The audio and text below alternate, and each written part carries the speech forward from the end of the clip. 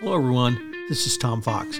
I'd like to welcome you to a special two-part podcast series on K2 Integrity, Integrities Matters podcast.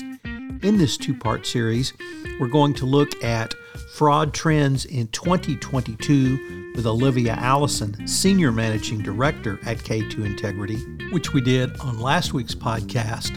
And in part two, in this week's podcast, the future of AML with Kobe Bambia, Managing Director at K2 Integrity.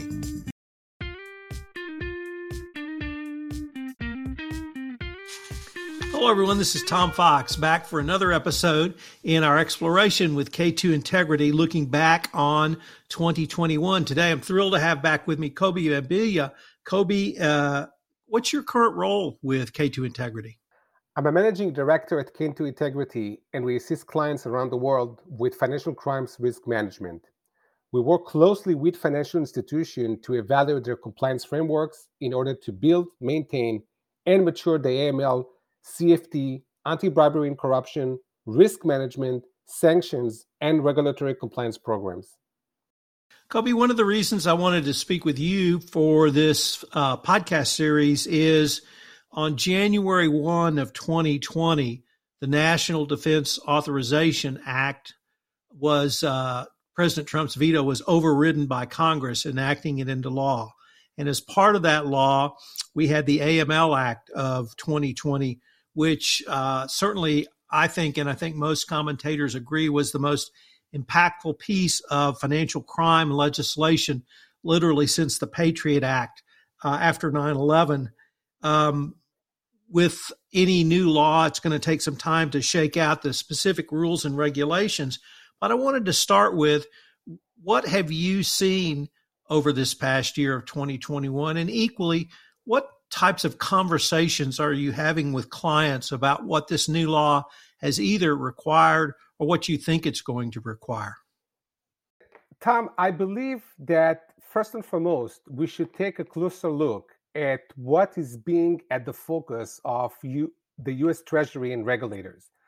The U.S. Treasury indicated that there are a number of topics which were given priority as part of the national strategy for combating terrorism and other illicit activities.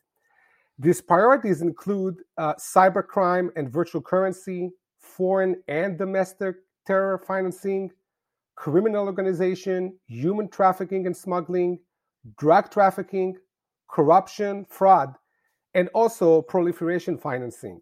So one important note, when we look at all those priorities, we can easily see that the list is quite extensive, yet there is something in common for all these priorities.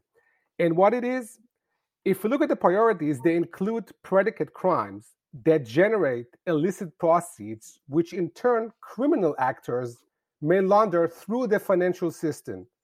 As such, money laundering is linked to all these priorities, and therefore combating money laundering remains at core.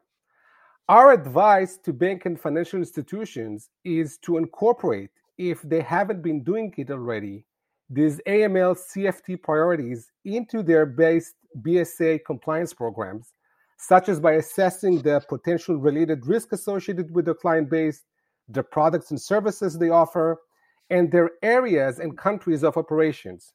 I'm pretty sure, Tom, that examiners will soon ask to see and review what banks and financial institutions are doing with regards to these priorities. And if speaking of examiners, let's also remind our listeners that during this month, December 2021, the Federal Financial Institution Examination Council, or the FFIEC, updated its BSA AML examination manual section dealing with the risk associated with money laundering and terrorist financing.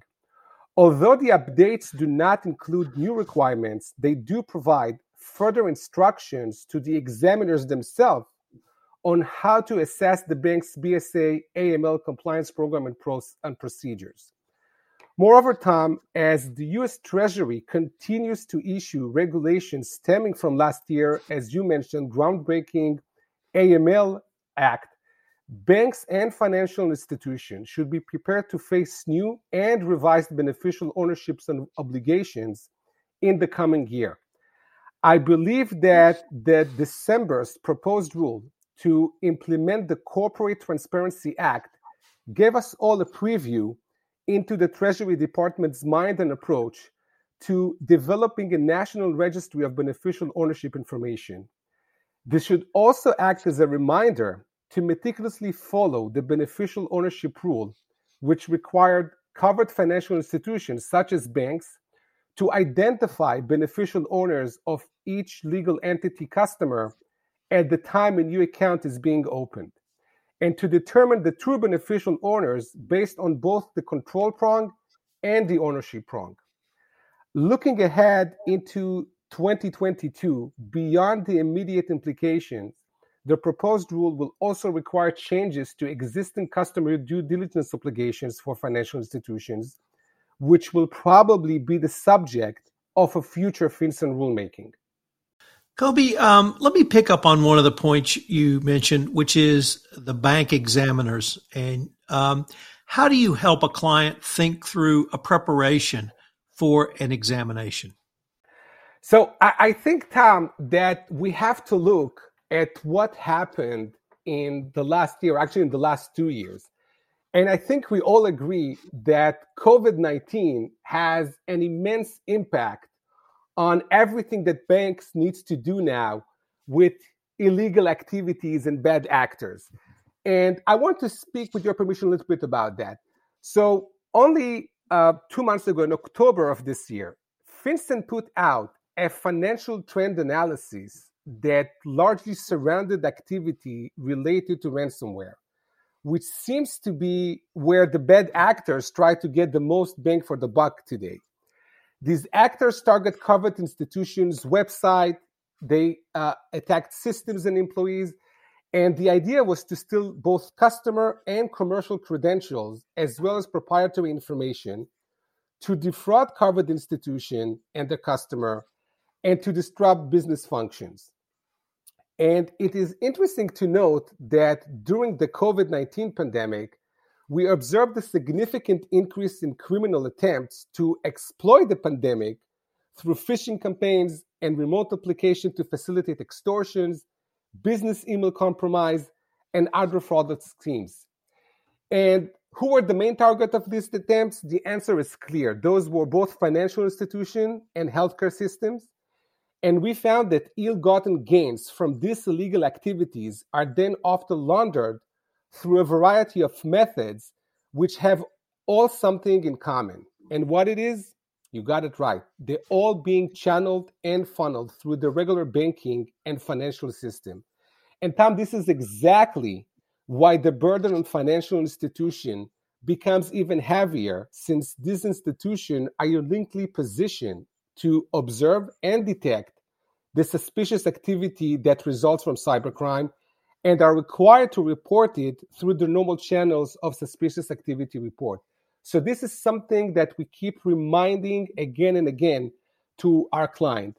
And I can also share with you that at K2, we have seen an increased need with our clients to process, review, and monitor transactions that go through their system and review them with a sufficient and comprehensive set of skills required to identify the illegal activities and to properly report it.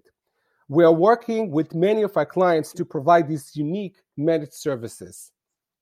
And I believe it's also worth mentioning the 2021 ransomware attack on our nation fuel and food supplies, in particular the Colonial Pipeline cyber and ransomware attack, which I believe we all heard about, and demonstrate how seriously we should take these threats and how taking down just one, yet crucial system can disrupt, as in this case, gas supply all along the East Coast of the United States and cause quite a disorder and chaos. As criminals increasingly use sophisticated attack to target various sectors, including government, finance, education, energy, and healthcare agencies, especially since the outbreak of COVID-19, ransomware became particularly acute concern, and we should all keep it in mind. Therefore, it is not surprising also that in September of 2021, only 3 months ago, OFAC issued an updated advisory on potential sanction risk for facilitating ransomware payment, which is specifically designed and aimed to disrupting criminal networks and virtual currency exchanges responsible for laundering ransoms, to encourage improved cybersecurity across all sectors, including the banking industry, and to emphasize the need to properly report ransomware incident and related sanctions to U.S. government agencies, including both the Treasury and law enforcement. This yet again highlights what I've mentioned, which is the need to properly monitor the bank's transactions for potential illegal activities. And one important note that I would like to add at this point is also that special attention should be given to transaction in virtual currencies or even conversions to and from virtual currencies, as these currencies are the preferable one for known reasons by the cyber attackers. And since we mentioned OFAC, interestingly enough, but I should say not surprising at all, in more than one instance, ransomware campaigns have been associated with adversary governments, sanction entities, or jurisdiction under OFAC regimes such as Russia, North Korea, and Iran. One last point I would like to share with our listeners is that if we look at the total value of suspicious activity report in ransomware-related SARS during only the first half of 2021, that amount was $590 million, which exceeded the value reported for the entire year of 2020, which stands on $416 million. If this trend continues, we are dealing with an increase of more than 180% in reported amount only over 1 year.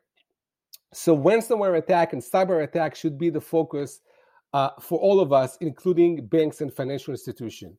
And to conclude this point, since it is clear that bad actors are not going anywhere and are actually increasing their attempts, it is imperative that financial institutions step up the risk management and compliance framework in 2022, working to identify unlawful activities, report them, and keeping the integrity of our financial system. Kobi, let me turn to 2022 now and ask you, how are you advising clients to not only mitigate the risks that you've detailed for us, but how can they get ahead of this ongoing rulemaking that will no doubt continue into 2022 and perhaps even beyond?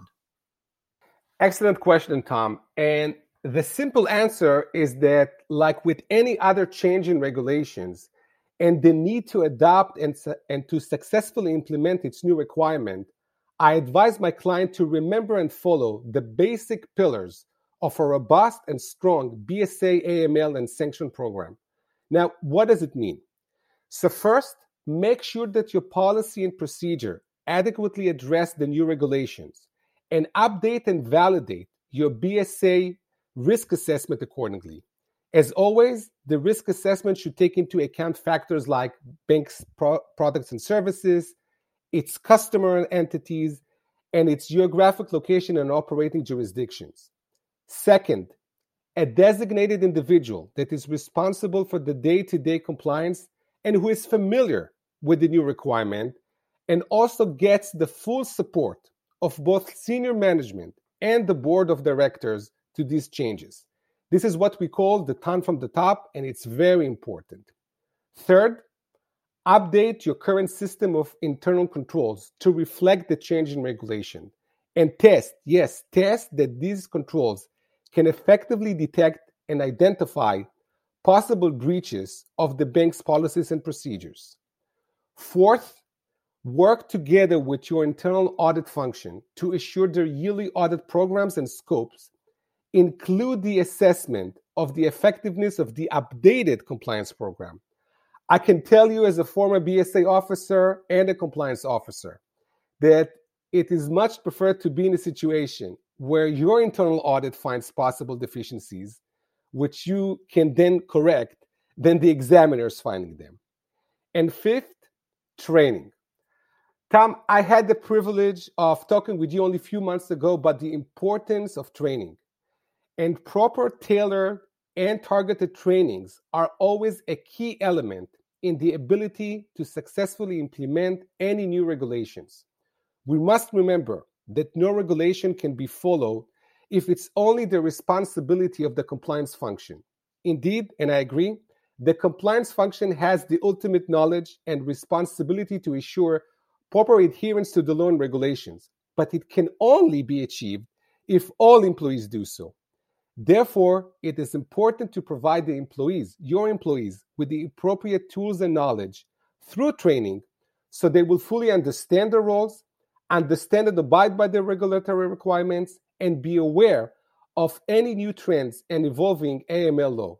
So again, training is critical. Additionally, Tom, I think it would be fair to say that no organization or function has been immune to the job shuffle we see today in the market, also since COVID-19 started. Therefore, compliance teams, which are struggling to fill positions or lack the necessary resources, should call on their trusted advisors to help them bridge these gaps and to create an efficient and effective program. I can assure you that no regulator ever accepted or will accept lack of resources as an excuse to observe deficiencies or non-performed or non-executed obligation. That goes without saying. I'll end by saying that the world of financial crimes continue to evolve, and our thinking has to be, as always, one step ahead of those looking to take advantage of our financial systems. It is not just about identifying and understanding today's threats, but also being prepared for the threats of tomorrow. And with that, Tom, I want to thank you again for having me today and wish you and all our listeners a happy new year. Kobi, unfortunately, we are near the end of our time for this episode, but before we leave, I wanted to ask you if our listeners wanted any more information on K2 Integrity, any of the topics you've talked about, or perhaps even to contact yourself, what would be the best way for them to do so? Absolutely. So please reach out, go to k2integrity.com, and you can find my information. Please feel free to contact me with anything we just discussed on other topics as well. We're here to help you. Kobi, I wanted to thank you. Every time I get the chance to visit with you, I learn much, much more. So I hope we can continue this conversation. It will be my ultimate pleasure. Thank you, Tom.